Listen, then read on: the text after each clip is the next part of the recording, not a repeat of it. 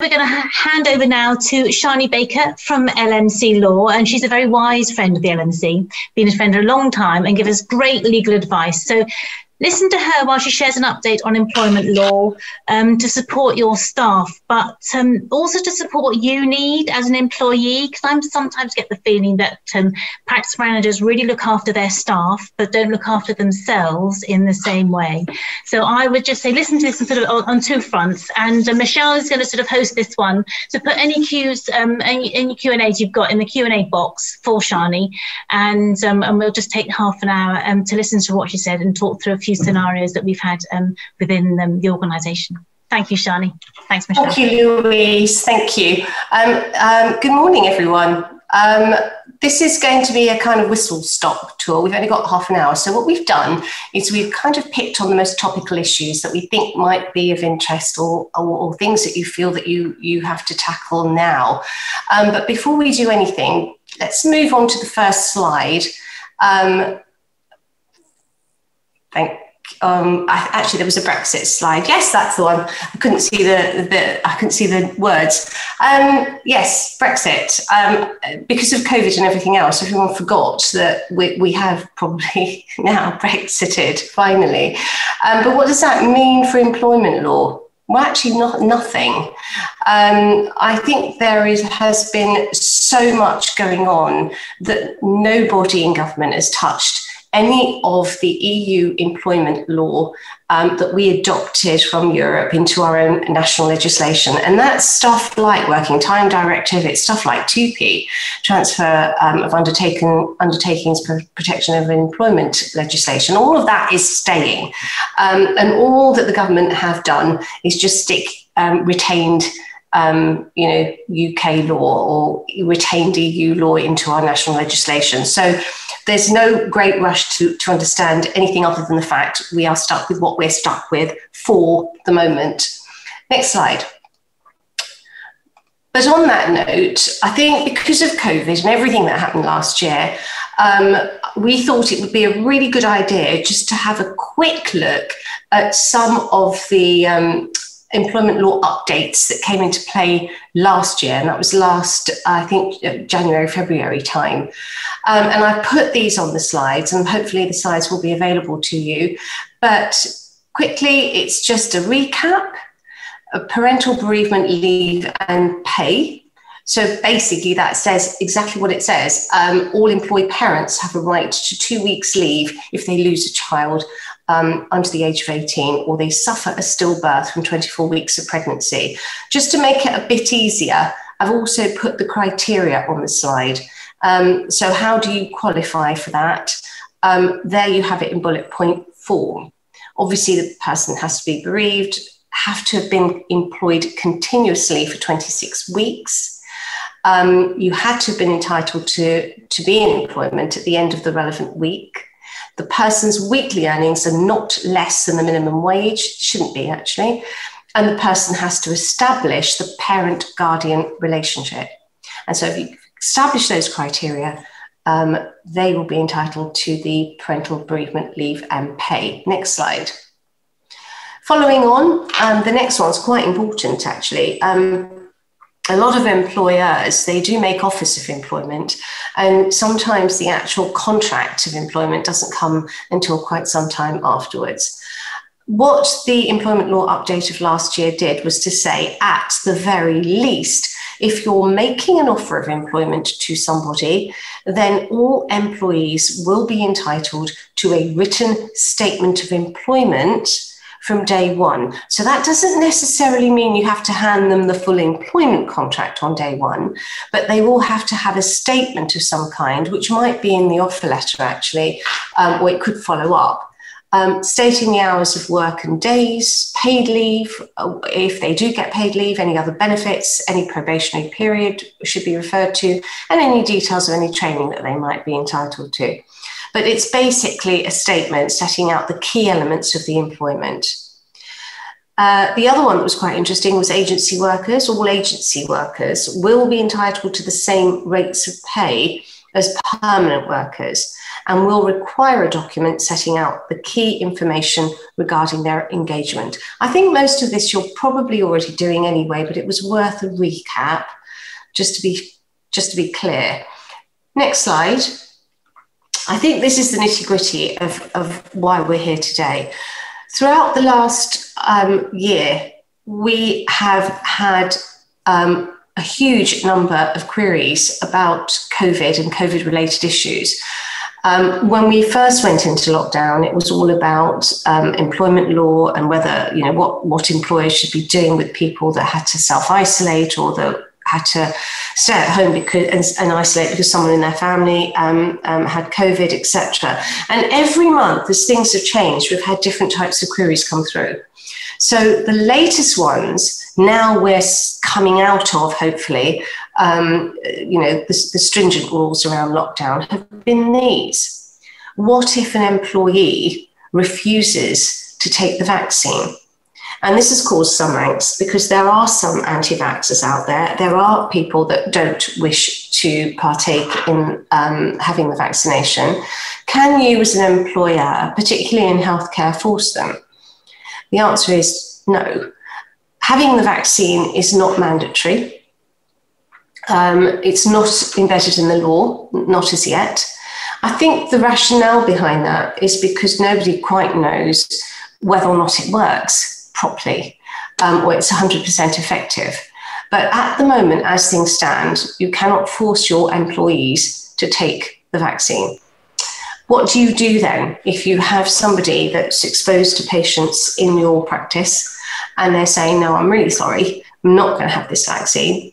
Well, as an employer, you're going to have to think about moving them to less exposed settings. What that means is that you've got to protect them and try and find another way around protecting them. Now, I'm saying that because as an employer, it is your statutory duty to make sure that you keep your employees safe. So even though it's a bit bonkers, isn't it? I mean, the best way of keeping the employee safe would be to have the employee take the vaccine. But if they don't, the onus is still on you as the employer to keep them safe. And you need to think about having a risk assessment. I think someone had something up on chat. Is that right? We're just getting some few questions coming in. I think what's interesting, when you think about the COVID vaccine, there are a number of other vaccinations and immunisations that members of staff need to have. And I suspect it will be the same principles for those as it has been with the COVID vaccine. Is that the case? Absolutely correct, Michelle. That's absolutely right. You're not going to force them to have the flu vaccination, for example, or any other vaccination. So it's the same principle here. I think somebody did ask on chat about what about GP partners, I believe. I'm not actually monitoring chat, but if you do have a question, just somebody, we've had that issue as well, unfortunately. We have had a practice in another locality, in another area, where a GP partner refused to be vaccinated and refused to wear a mask as well. I'll come on to that in a minute about masks. Nothing the partners could do, actually. She flatly refused that she wasn't going to have the vaccination and actually went quite public on it. So at the moment, it's that the way things stand, if it's a salaried GP and obviously an employee, it's the same rule. You cannot force the individual to have the vaccination. So it means looking at their job role and seeing how, within reason, you can keep them as safe as possible. And one of those is obviously wearing a mask, but we'll come on to the mask issue in a minute. We've had quite a few queries since borders have been opening up in various countries about what happens if an employee travels to a country. So, right, great, you can get on a plane now within reason, and you might be able to travel to a country that's green, potentially even amber. Then while the employee's on holiday, the country becomes red during that holiday. And that means that the employee, if and when they make it back, will have to self-isolate. What does the employer do? How is that managed? we very strongly advise at this stage that you get a policy in place now. Don't deal with it when it happens, because that will be difficult. What you want to be able to do is to place the decision about whether someone goes away or not on the employee, not place the onus on yourselves as employers as to what you do when they have to self-isolate. So getting a policy in place is a good idea at this point in time. If an employee comes back and they have to self-isolate, again, this should be part of your policy. Where it is possible that they are able to fulfill their job function by working from home, then they should be permitted to work from home. That's not an issue. We got a question yesterday that said, oh, well, what about some employees? They come back and they can't work from home. Their job is such that they need to be in. Again, it comes back to the policy. That's why I think it's quite an important issue to address before this starts to happen, so that if an employee decides that they are going to take the risk and they are going to travel, it is abundantly clear from the outset how the employer is going to deal with the issue of self-isolation should it arise. So, sorry, there are lots of questions flooding in. I'm going to just chip in. So Kate's asked if we have any form of template for this policy, and I'm just going to, I don't know if you want to answer this, Shanee, but you have pulled together a checklist which will be available after the conference that we'll share with everybody. What we did, we've got together a home working policy that hopefully you will be sent, and that can be circulated, because it's a template that people can mess around with. We were thinking about the policy about this issue, you know, if you travel and what happens when you come back and self-isolate. It's really dependent on what the practice wants to do. So everyone's going to be different, but we will do that. We will try and give you some wording or a checklist that you can kind of add to your own policies. But of course, every employer is going to treat it differently. Now, it's also, you know, there's a good possibility that those that can't work from home will be entitled to SSP. But that's beside the point. The point is the employee is going to want to know if they're going to get paid. And so every employer is going to treat it differently. You might say, yes, we'll pay you in full. Or no, we're not going to pay you in full. You're going to have to take it as annual leave. Or you're going to have to take it as unpaid leave. Or you might want to split it and take half of it as unpaid leave and the other half as holiday. So how you manage it as an employer is entirely up to you. But whatever you decide, you need to make sure you put it, you attach it to your employment policies that you currently have in place. So, you know, if you've got a holiday policy or, you know, a contract that says staff are entitled to X, Y, and Z in terms of holiday, just do it as a supplement to that. It will help you out enormously going forward. Sorry, Shanee, just a couple more. Jenny Doc's mentioned about Practice Index have some good templates about travel abroad, so it's worth having a look at those. Sorry, let's go down the list here. Let's pick them off. Sharon's asked, are we allowed to ask staff if they have or have not had a vaccine? That's really difficult, actually.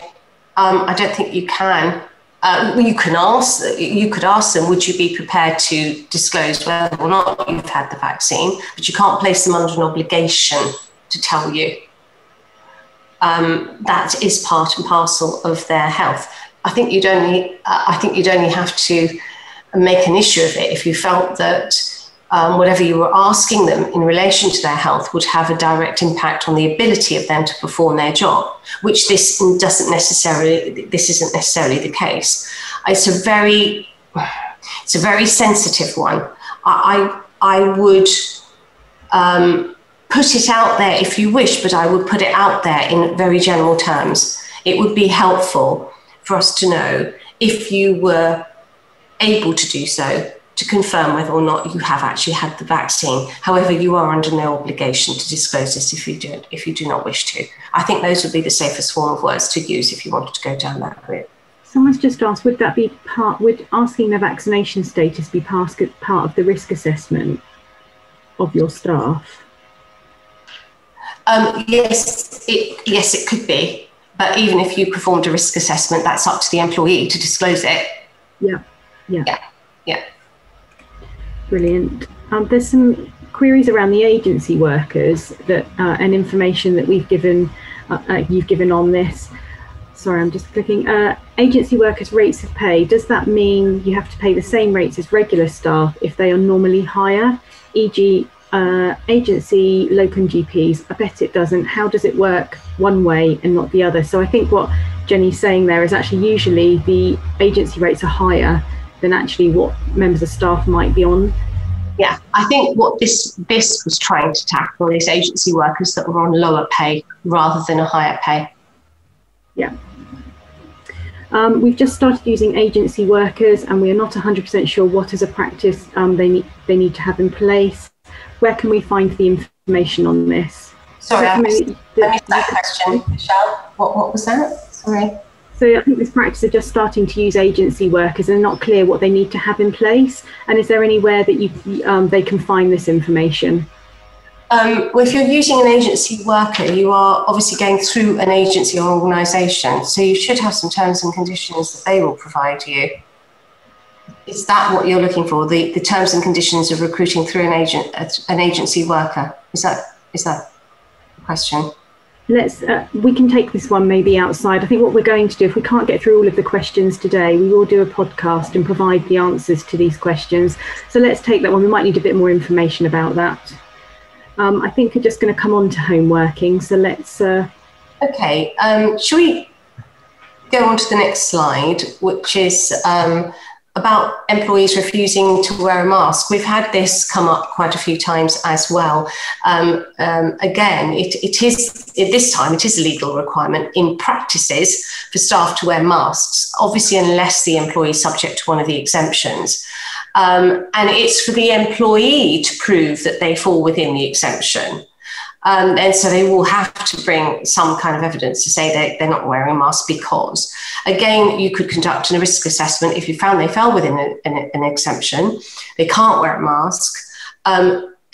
Back to that old chestnut that it is the employer's responsibility to make sure that their employees are safe. So what you're going to have to do is exactly the same as before, conduct the risk assessment and decide what you can do to keep them safe. And it could be that they could wear a visor rather than a mask, or they could perform a function which keeps them relatively safe, or having sort of, plastic screens in front of them, or they could be working in isolation. I absolutely recognise that can't always be the case, but the employer can only do what is reasonable for the employee. They can't completely bend over backwards and do everything possible, and sometimes it just won't work. If the employee doesn't seem to have a legitimate reason for wearing a face covering, or just plainly refuses to wear one, then that takes us into different territory. Then we have an employee that is basically refusing to comply with a reasonable instruction as given by his or her employer. And then we're talking about going down a disciplinary route. I mean, I think I've come across one case throughout the entire year that's actually happened, and it didn't actually go all the way. They managed to resolve it. But that's, employers are entitled to give their employees reasonable instructions, particularly when it comes to their health and safety. And obviously, if they don't comply, and it doesn't just put, remember, the employee at risk, it could place other people, staff and patients at risk as well. So that needs to be weighed up. It's a difficult one because we've got to treat each issue on a case-by-case basis. There are slightly different queries that come through on this, but I can only give you a general view at the moment. Next slide. Working from home. Again, a significant number of issues about staff working from home. Can they work from home? Should they work from home? When can they work from home? And what happens if they do? Let's make it very clear. Unless you've specifically written it into their employment contract, there is no automatic right for an employee to work from home. But if they do, for whatever reason, you as an employer still have the legal responsibility for them and their workplace. So that's why we suggested this home working policy, which we are going to circulate a template to Wessex LMCs so that you can get access to it if you don't have one already. So as an employer, you would have to, as a bare minimum, ensure that their working environment was conducive for them doing their jobs. They've got to have a laptop or they've got to have a space to work in. Is it secure and safe? Confidentiality, you've got to remind them. Just because they're working from home doesn't mean to say that they confidentiality issues can be breached, or they can just leave papers or documents or computer screens open for anybody to see. You've got to make it clear. And again, this is part and parcel of the working from home policy. Accessing patient information securely. We discussed this with the LMC recently, that N3 connections make it secure within a practice, but what about a home? And possibly some staff are provided with laptops, and these are encrypted if they're NHS laptops. It might be sufficient, but you need to ask the question about home Wi-Fi. Think about screensavers, I've mentioned this. Think about security when accessing video conferencing, particularly if you're talking about patients or there is confidential information being shared. Throughout this entire year of lockdown, everybody works online. We're all doing it now. And there are times when there are issues of confidentiality, patient confidentiality and staff confidentiality that are discussed. So personal information belonging to other people are discussed. And so that's why I believe a home working policy is quite important. Now, you're not going to be able to visit every one of your staff who work from home to check out what does their workplace look like. Are they leaving documents lying around? But what you can do is you can issue the home working policy, and you can also issue, based on that policy, a checklist for the employee to fill in. So you can say, do you have a secure environment? Yes, tick, I work from. Have you got secure Wi-Fi? Who's your Wi-Fi provider? Yes, I have, blah, tick box. You can ask them questions, and they can tick the boxes and say, yes, yes, yes. And then you conducted your assessment reasonably, and you thought, okay, fine, we feel that you're able to work from home. Next slide. I think I'm going to carry on this. However, apart from your home working policy, make sure that you don't discriminate between employees that want to work from home. So if you're saying to employees, well, you have to work from home because you're isolating, that's different. But if you're saying to some employees, yes, you can work from home, and some employees are asking you, can they do the same thing? And you're saying no, do be terribly careful that you're not opening yourselves up to a discrimination claim. It's normally regarding age during COVID. Older members of staff in some places were given preferential treatment in terms of requesting to work from home, and they said, yes, you can. And younger people were saying, we're told, no, they can't, they have to come in. So just be careful of that. It goes without saying, back on that confidentiality GDPR issue I mentioned earlier, that paper records shouldn't be removed from the practice and left in someone's home. This also includes notes made in relation to confidential information or personal information.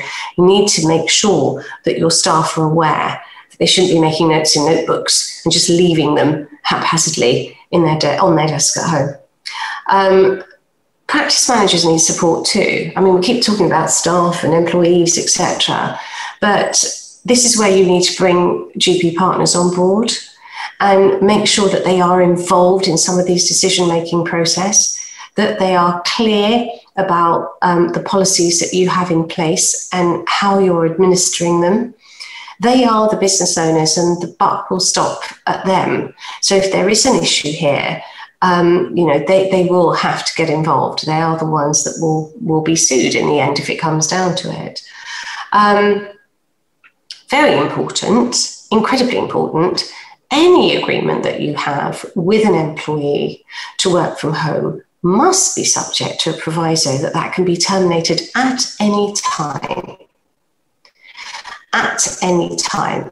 So if, for example, someone is working from home for whatever reason, you would need to say that we reserve the right as the employer to revisit the consent that we've given you to work from home, and revisit any changes that they might have in terms of their environment or the issues that they've had that have made them had to work from home. So you need to make sure that you have a get out of jail card, basically, and make sure if you are applying that proviso, again, it's applied fairly across the board. Don't forget, and I always say this, and this doesn't just apply from issues about working from home or wearing masks or any of the other issues I've raised today about COVID. Any employment issue, anything that you do with members of staff, you ought to have an audit trail. Not just policies. Policies are hugely important because once you've got them in place, there's no little manoeuvre room. But it's good to have an audit trail. So when I say an audit trail, I am not saying that every time you have a conversation with an employee, you then have to rush off and write a formal letter. Who's got time for that? But if you've had a conversation with an employee and it involves an issue that's a little bit icky, it covers COVID, working from home, wearing a mask, having a vaccination, doing a risk assessment, anything at all, actually, even in terms of non-performance or poor performance, then you normally would call them in a room and have a conversation with them. And you said, look, what's going on here? Let's try and resolve this. And you'll sit down amicably. That's what normally happens. And then you forget all about it and everyone goes about their business. And then the same thing happens again and you find, oh, hang on, this hasn't been sorted at all. What tends to happen is people leave it and they leave it too long. And then when it gets incredibly chronic, they come rushing to the lawyers to say, help, what can we do? And we've had this meeting with them. We've had several meetings with this member of staff over X, Y, or Z issue. And when it gets to the formal part and we write to the employee and say, you've had so many meetings with your employer, they deny it. Or they deny the content of the conversation that they've had. And it becomes your word against theirs. So the simplest, easiest thing to do is if you do have an initial conversation with an employee, you don't want to be writing a formal letter to them. That's just complete overkill. All you need to do is just write a little email off. Dear X, thank you. Found that conversation really useful. So going forward, I think we're agreed that we'll do X, Y, and Z. But you don't have to make it formal. It's just a little note, a little gentle email that just it identifies the issue in a general way. It confirms that a meeting actually did take place, and it confirms that there was an issue that you discussed. I mean, even that is enough, and it can be done gently. You then take a copy of it and you put it on file. I think that if you keep to some of these rules or adopt some of these hints, if you like, or helpful tips in terms of dealing with employees during COVID or indeed outside of COVID, it will go a long way to strengthening your position going forward in the event that an issue becomes formal or there is a claim or you've got a complaint or a grievance on your hands. I hope that's been helpful. Thanks, Shanee. We have got some questions, but I'm very conscious Louise has just popped up and I know that we're running out of time. Natalie's asked about the working from home policy. Yes, there is a template and a policy example available that we will share with you all. There are a number of queries on here around home working, which I think should we pick up after the session, as I don't want to hold up the other presenters. So thank you very much, Shanee. That's been really, really helpful. Thank you.